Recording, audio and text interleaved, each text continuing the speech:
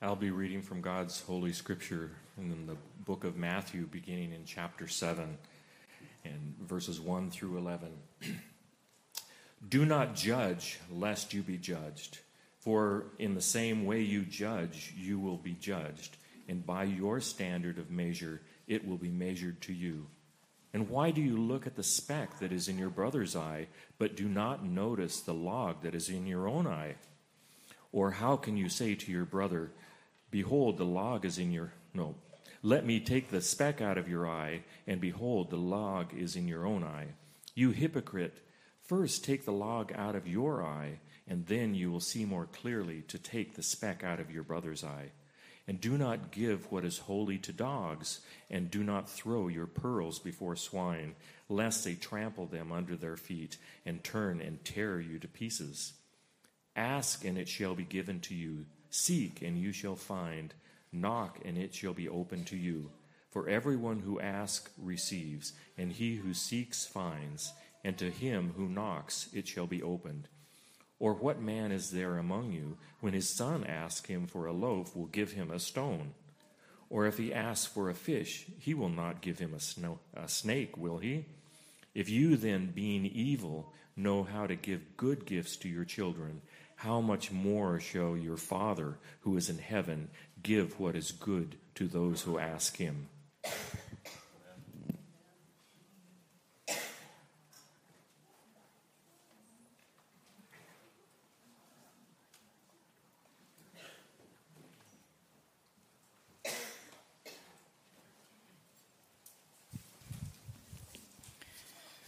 Those words from our King Jesus certainly beg the question to his disciples, how? How do you live in such a way that you judge without being a judgmental person? I was thinking of the words that the men sang earlier. Be thou the center of our least endeavor. How? How do you live your life in such a way that it's your heart's desire for God to be at the very center of whatever you might consider your least endeavor? In the Sermon on the Mount, our King, Jesus, calls his people to a life that is not only difficult, but frankly is impossible to live in our own strength. Impossible to live by our natural instincts, by our natural abilities. I mean, the King has said to his people in this sermon, you are to shine as light in darkness. That's a kingdom life. In your neighborhood, among those who are not Jesus people, you are meant to shine as light shines into darkness. You belong to a kingdom that calls you to life that actually preserves what is good and right in the world, purifies the world. It's a life that slows the rot in our community, seasons our relationships with godliness. That's life in the kingdom. Says who?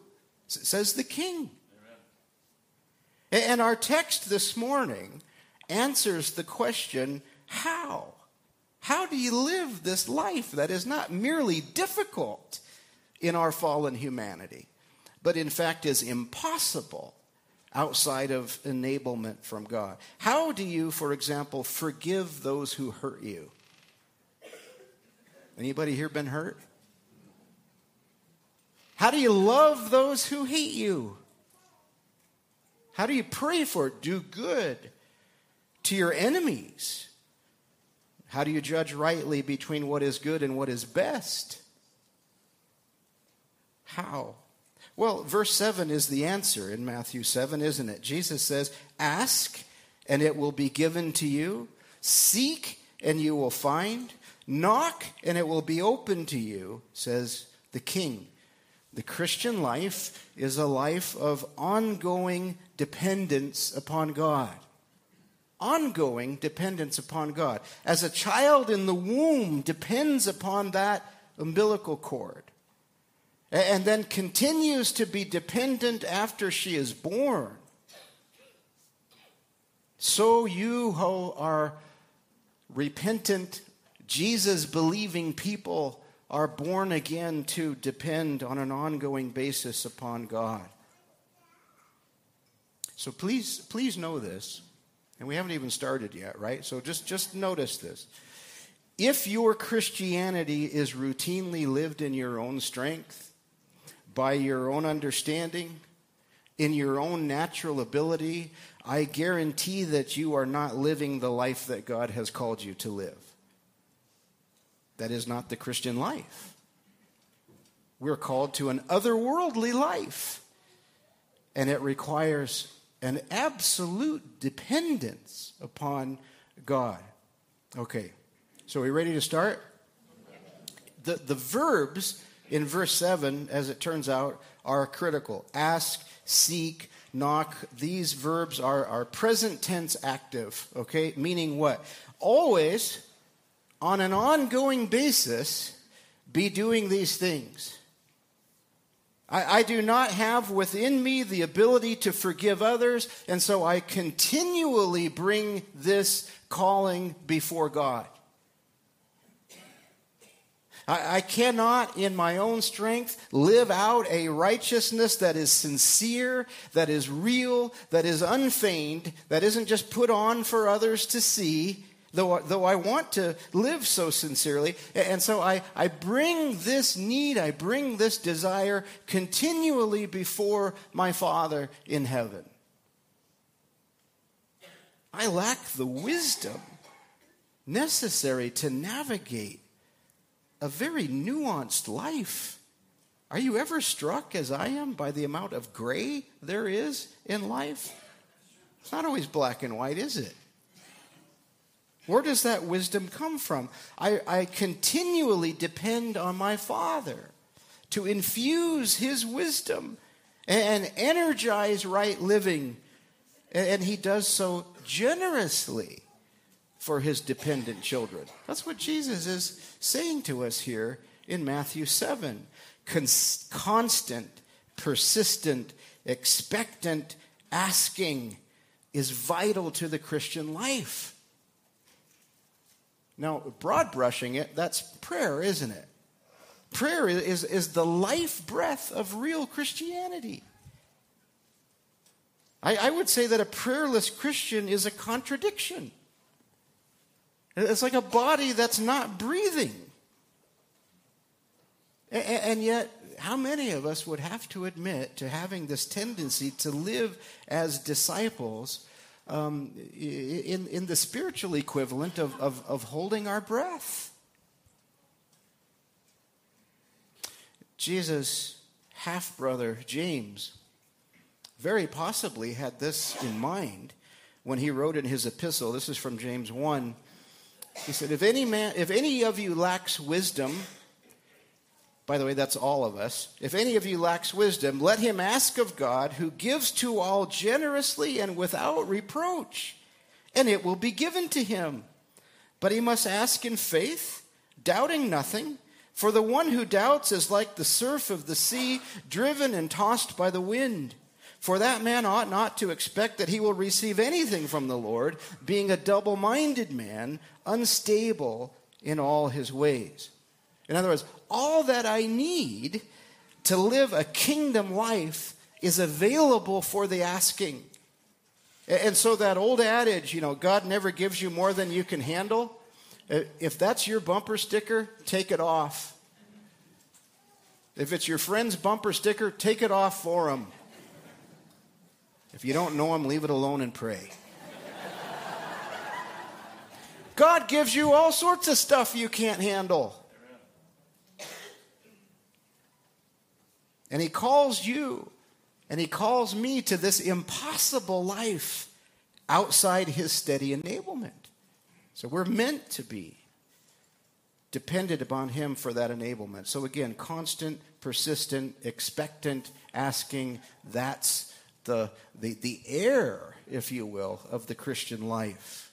Do you realize God does not save you and then leave you to live for him in your own strength and ability?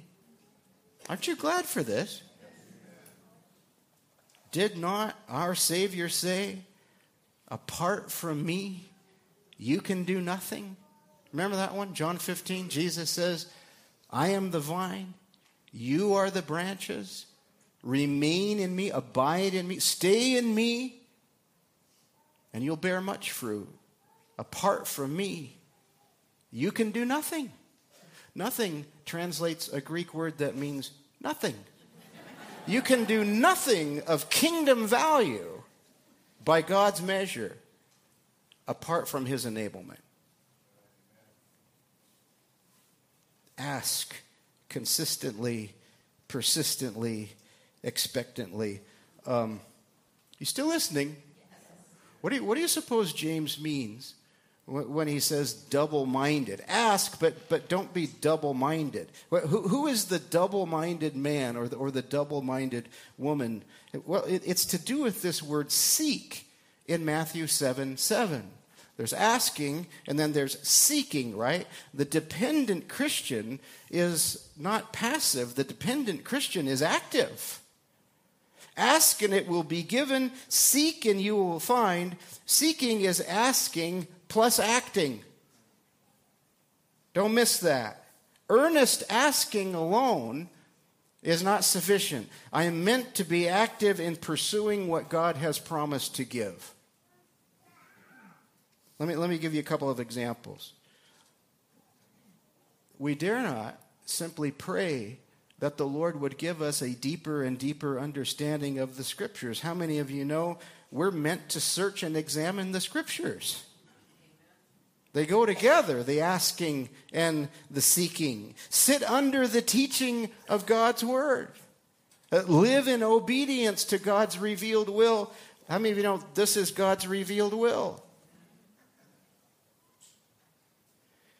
Ask, seek. How many of us ask God to show us his will, and yet we don't really search the Scriptures to find his revealed will?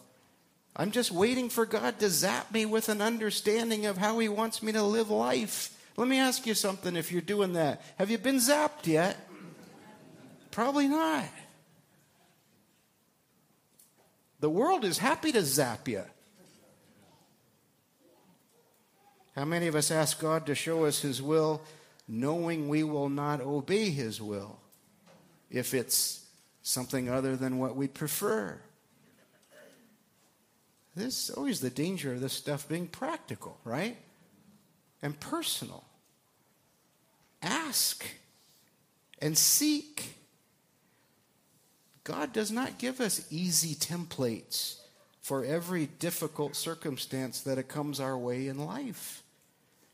His desire is that we rely on him relationally, that we rely on him constantly, that we rely on him directly. How many of you parents are praying this for your children? How many of you have parents who dared to pray this for you? What a blessing that is.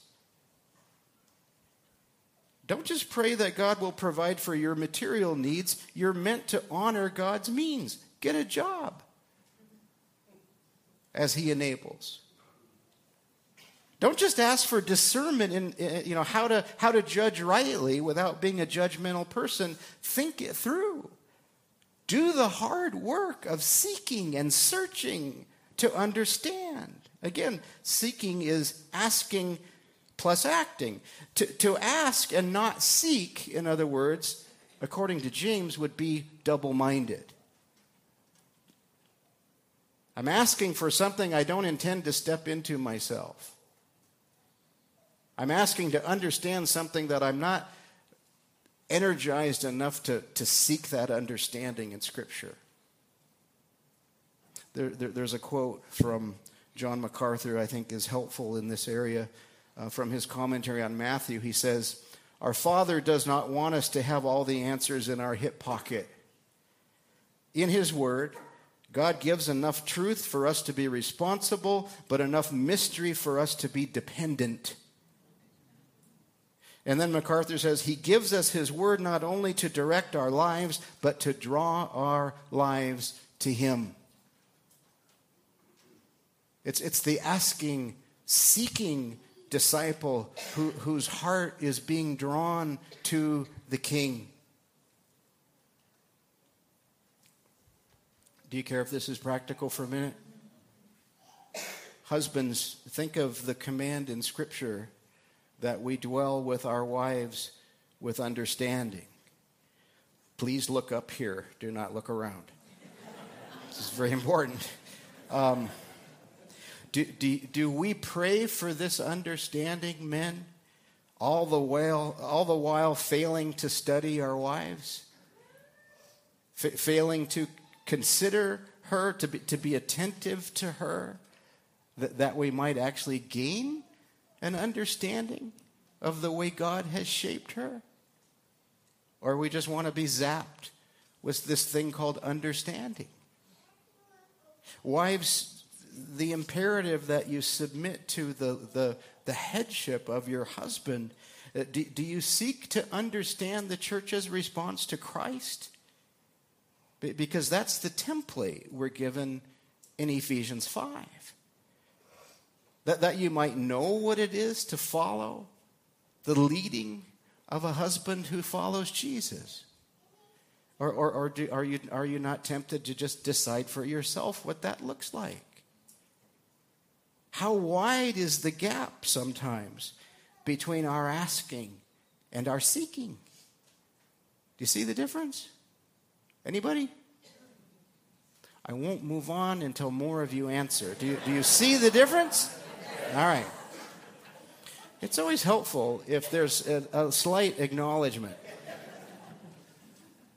Last week I gave the example of the election that's coming up and the need for God's people to exercise judgment, discernment, in light of Matthew 7.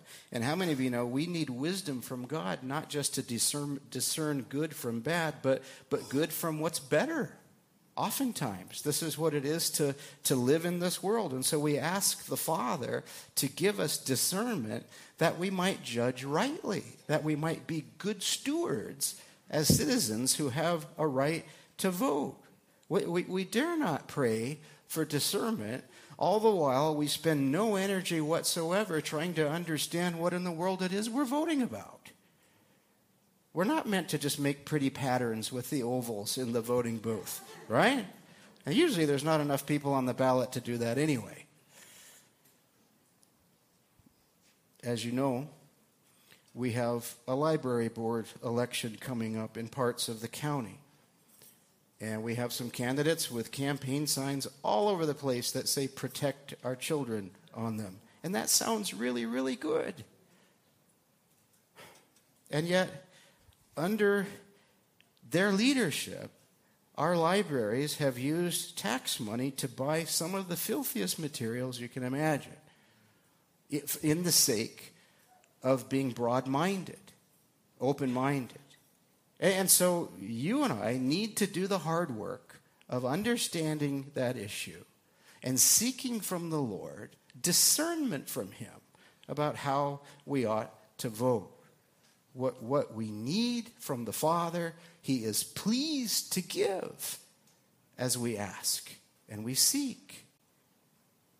So there's a subtle progression here in verse 7, isn't there? It's to, see, we've moved on. It's safe now. Ask and it will be given to you. Seek and you will find. Knock and it will be open to you. So here I stand, insufficient on my own, unable in my own strength to live out the life that God calls me to live.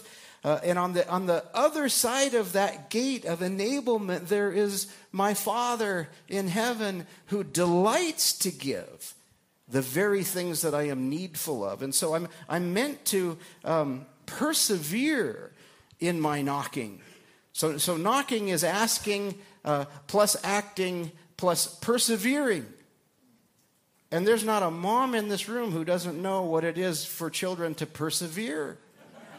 Man, I was reminded of this last Friday. We're at my son's house, and we're just having a conversation around dinner outside, and we heard this sound that just brought silence. It's the ice cream man, and the ice cream man is coming, but he's like a mile away, right? Sound carries, and our little grandchildren, bless their hearts, that's all they could focus on. Ice cream man's coming. And how many times do you suppose those kids asked mom and dad, can we get ice cream? What, do you think it was once? They just asked once, and then they went and sat down quietly and did kid-related stuff. Not a chance. I mean, all hope for any kind of adult conversation, gone. Totally gone. And I'm not even sure where I was going with that.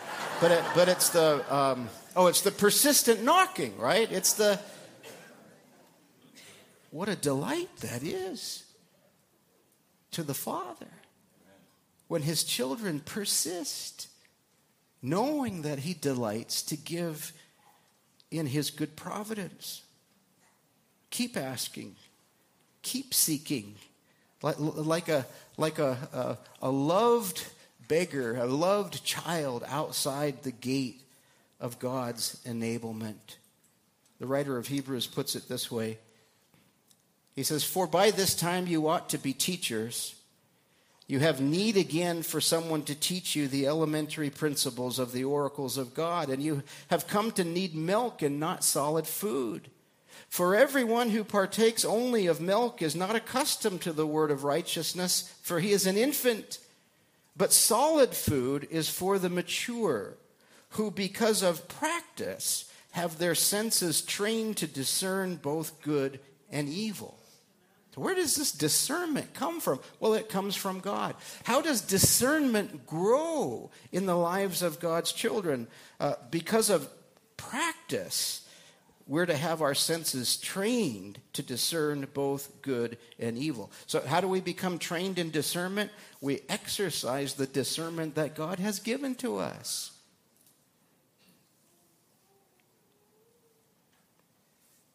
Listen, you can know the Bible from cover to cover intellectually. And you can go to all the classes. And you can get all the Awana awards and all of that stuff. And yet still have no discernment if you've never used the Bible in your own life. Please pray for your pastors, your elders in this. We don't want to be those guys who know all the stuff and don't live it. And how many of you know, you who are followers of Jesus, you don't want to be those men and women either, who can cite chapter and verse, but is not really happening in your own life. And so if you want to get all exercised about what's going on at the library, meanwhile you're privately addicted to pornography, that's called hypocrisy. And you'd be better off repenting of that and turning from that, and don't talk about it, the library stuff, because you lost the high ground. Is this practical enough? The person still on milk, not meat, is the one who says, well, I asked God to give me strength to stop taking these pills, to stop going to that website, to stop criticizing this other person, but you know what? He didn't zap me right away.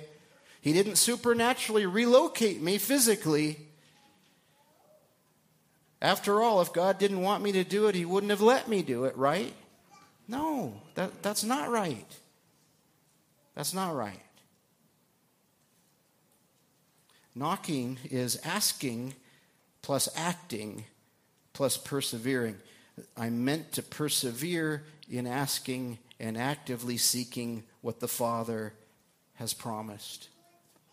You know, I had a brother in Christ who years ago said this to me about prayer. He said, if you don't want what you are asking for enough to persist in prayer for it and actually search for it, then you really don't want it too badly anyway. I don't know about the theology of that. But see, I mean, it seems good, doesn't it? But I found that helpful. It's a measure of whether that actually matters to me or not. Our constant dependence implies a persevering practice. Again and again, we go to God in faith. You still paying attention? So Jesus here refers to this continuous, persistent asking and seeking. And earlier I used the word expectant. What did I mean by that? Everybody knows what the word expectant is. We have a daughter who's expecting a baby. That's pretty exciting. Any day now. If Pam and I remember to keep our ringers on, we'll get a text that tells us to come and get the other 2 kids. And our prayer is that we don't miss it this time, like we did last time. This is the third pitch for this family. But our daughter is an expectant mother. Anytime she's going to get a baby, that's going to happen. The details are not known. Boy, girl, lots of hair, no hair, bearded, we don't know. But here's the thing. But she's expectant. There's going to be a baby. Are you expectant in your asking and your seeking and your knocking? Meaning that the Lord will respond. And just think about this. Your Father delights to respond. Our Father will respond to His children. It's a given. It's a certainty. It's just that the details of His response are unknown, aren't they? What is known, what is certain, is that His answer will be according to His goodness. It will be according to His infinite wisdom. I know I am not the only person in this room who has experience with asking and asking and asking. And the Lord gives something other than what was asked for. But you know what, friends? My Father will either give me what I ask or He will give me something better by His measure. You see, I'm meant to trust in Him, not what I hope to get from Him. I'm meant to trust from Him, trust in Him. So in that sense, there really is no such thing as unanswered prayer. I know that sounds like, fun with words or something, but just think it through. Think about what Jesus is saying. He's saying, your Father delights to give. Your Father who is in heaven will give what is good to those who ask. And then he says in verse 8, for everyone who asks receives, and he who seeks finds, and to him who knocks it will be opened. Remember the context of the Sermon on the Mount. Who is Jesus speaking to? Everybody? This is the part where you can talk in church. Who's Jesus preaching this to? His disciples, right? He's talking to people who belong to the kingdom. The Sermon on the Mount is not primarily how to get into the kingdom. It's how to live as a kingdom person. You come into the kingdom by God's grace with poverty of spirit, knowing that you are utterly hopeless in your sin, that you are subject to the wrath of God for that sin. Apart from His intervention, you are hellbound. And you mourn over this. Oh, but you mourn to a Father who is pleased to forgive His repentant children. You repent of this poverty of spirit only to hear your Father say, that's the only way you can come to me, like a little child, dependent as you are. And so this everyone of verse 8 is all who know God as Father. These are the King's blessed people Jesus is speaking of.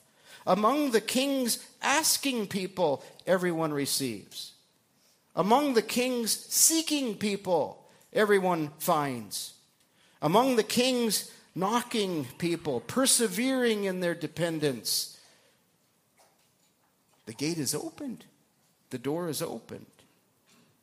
And I mentioned the verbs in verse 7 and 8 being active present tense. So are the adverbs in verse 8. So in other words, to always be asking means what? You'll always be receiving. Does that not give you hope? You will always be receiving. Always be seeking, and you will always be finding.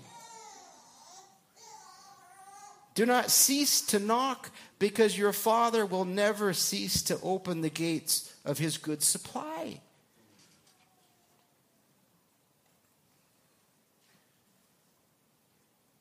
Do you see what just happened here? Don't miss what little Bennett has to impart. I'm serious. That's the thing. You just keep asking, and there's a response. And the response is good for him. And Mom too. And us as well. Look at verse 9. What man is there among you who, when his son asks him for a loaf, will give him a stone? Or if he asks for a fish, will he not give him he will not give him a snake, will he? This is a favorite argument that Jesus uses. He argues from lesser to greater. And he's just saying, look, most earthly fathers would not give their hungry children a stone that just looks like a loaf of bread but really isn't.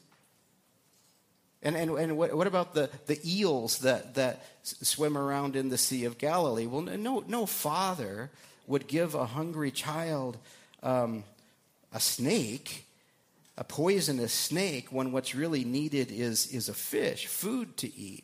Even earthly fathers know not to give what is unhelpful, unneedful, or even harmful. So now we're going in a direction. This is the test of our trust in the good providence of God. As you persist in prayer, as you keep acting on his means, you're meant to trust in his goodness. And so am I. As opposed to what? As opposed to trusting in the precise outcome that I've asked for. One of the things I've learned, and some of you have too, is I often ask for the wrong things. That's why John says, hey, you ask and you do not have. Why is that? Is it not that you ask amiss? We don't have the infinite wisdom of our Father to always ask rightly. And so I'm meant to trust in my Father's goodness, not the precise outcome that I've sought from him. Does that make sense? I mean, think of Paul and his thorn in the flesh. Remember that one from 2 Corinthians? Paul was given this unprecedented glimpse of paradise. And then he says to the Corinthians in 2 Corinthians 12, he says, he says, because of the surpassing greatness of those revelations, for this reason, to keep me from exalting myself, there was given me a thorn in the flesh, a messenger of Satan to torment me, to keep me from exalting myself. Concerning this, I pleaded with the Lord 3 times that it might leave me. And he has said to me, my grace is sufficient for you, for power is perfected in weakness. Most gladly, therefore, I will rather boast in my weakness, so that the power of Christ may dwell in me. Therefore, I am well content with weakness, with insults, with distresses, with persecutions and hardships, for the sake of Christ. For when I am weak, then I am strong. Now think about what Paul is saying. Father, please remove this pain from me. I don't want this. And the Father did respond. How? I'll not give you what you ask. I'll give you what you need. I'll give you what only I can supply. Grace to endure, to overcome, and to serve me, the Father says, through that pain. Whatever that was, whatever that pain was. And Paul trusted in his Father's goodness. Oh, how we need to learn the difference between trust in God and trust in what we want God to do for us. You see, your heavenly Father is not like an earthly father in that sense. An earthly father sometimes says yes when he ought not to say yes. And that brings me back to the ice cream man. Because the thing of it is, that living in a fallen world as we do, the ice cream man never showed up.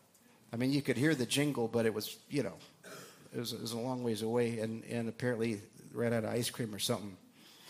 And so now what do? Well, you look at the grandparents, right?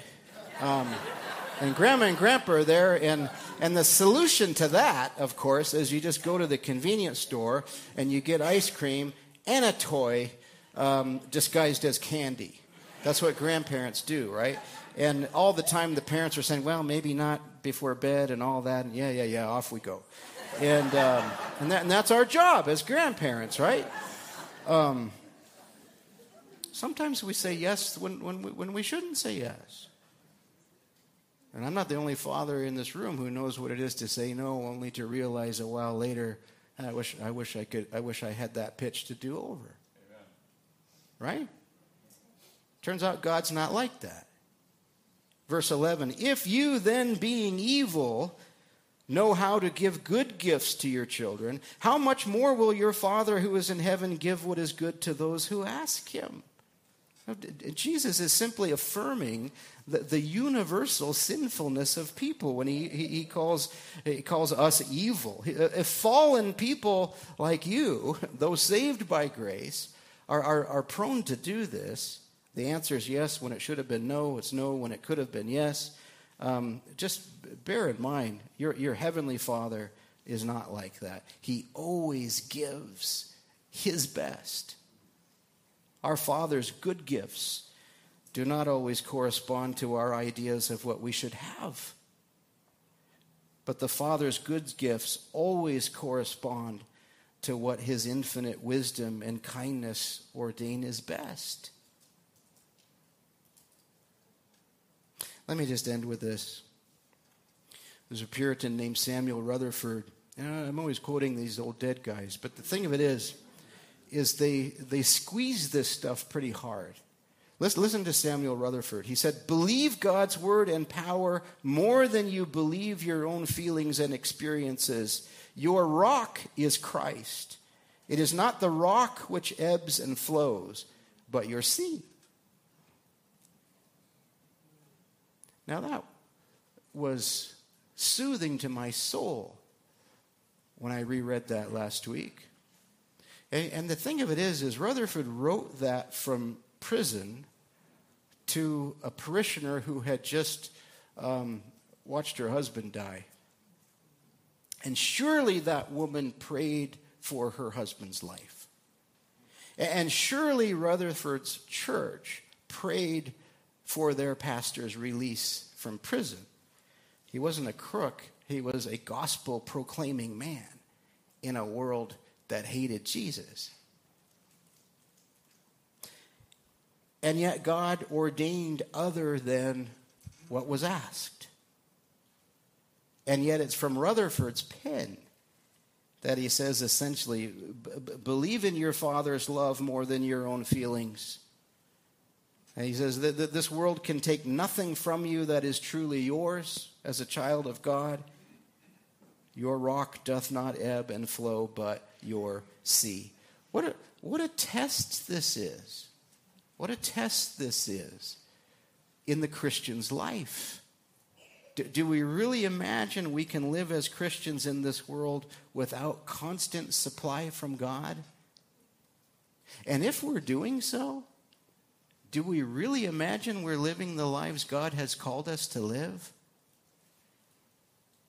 How do you face the task yet unfinished? We just sang that. Not in our own strength. Not by our own wisdom. The kingdom life is the life in which our King's will is obeyed. Where heaven's King is honored and served and trusted absolutely and instinctively. This is not native to us apart from Christ.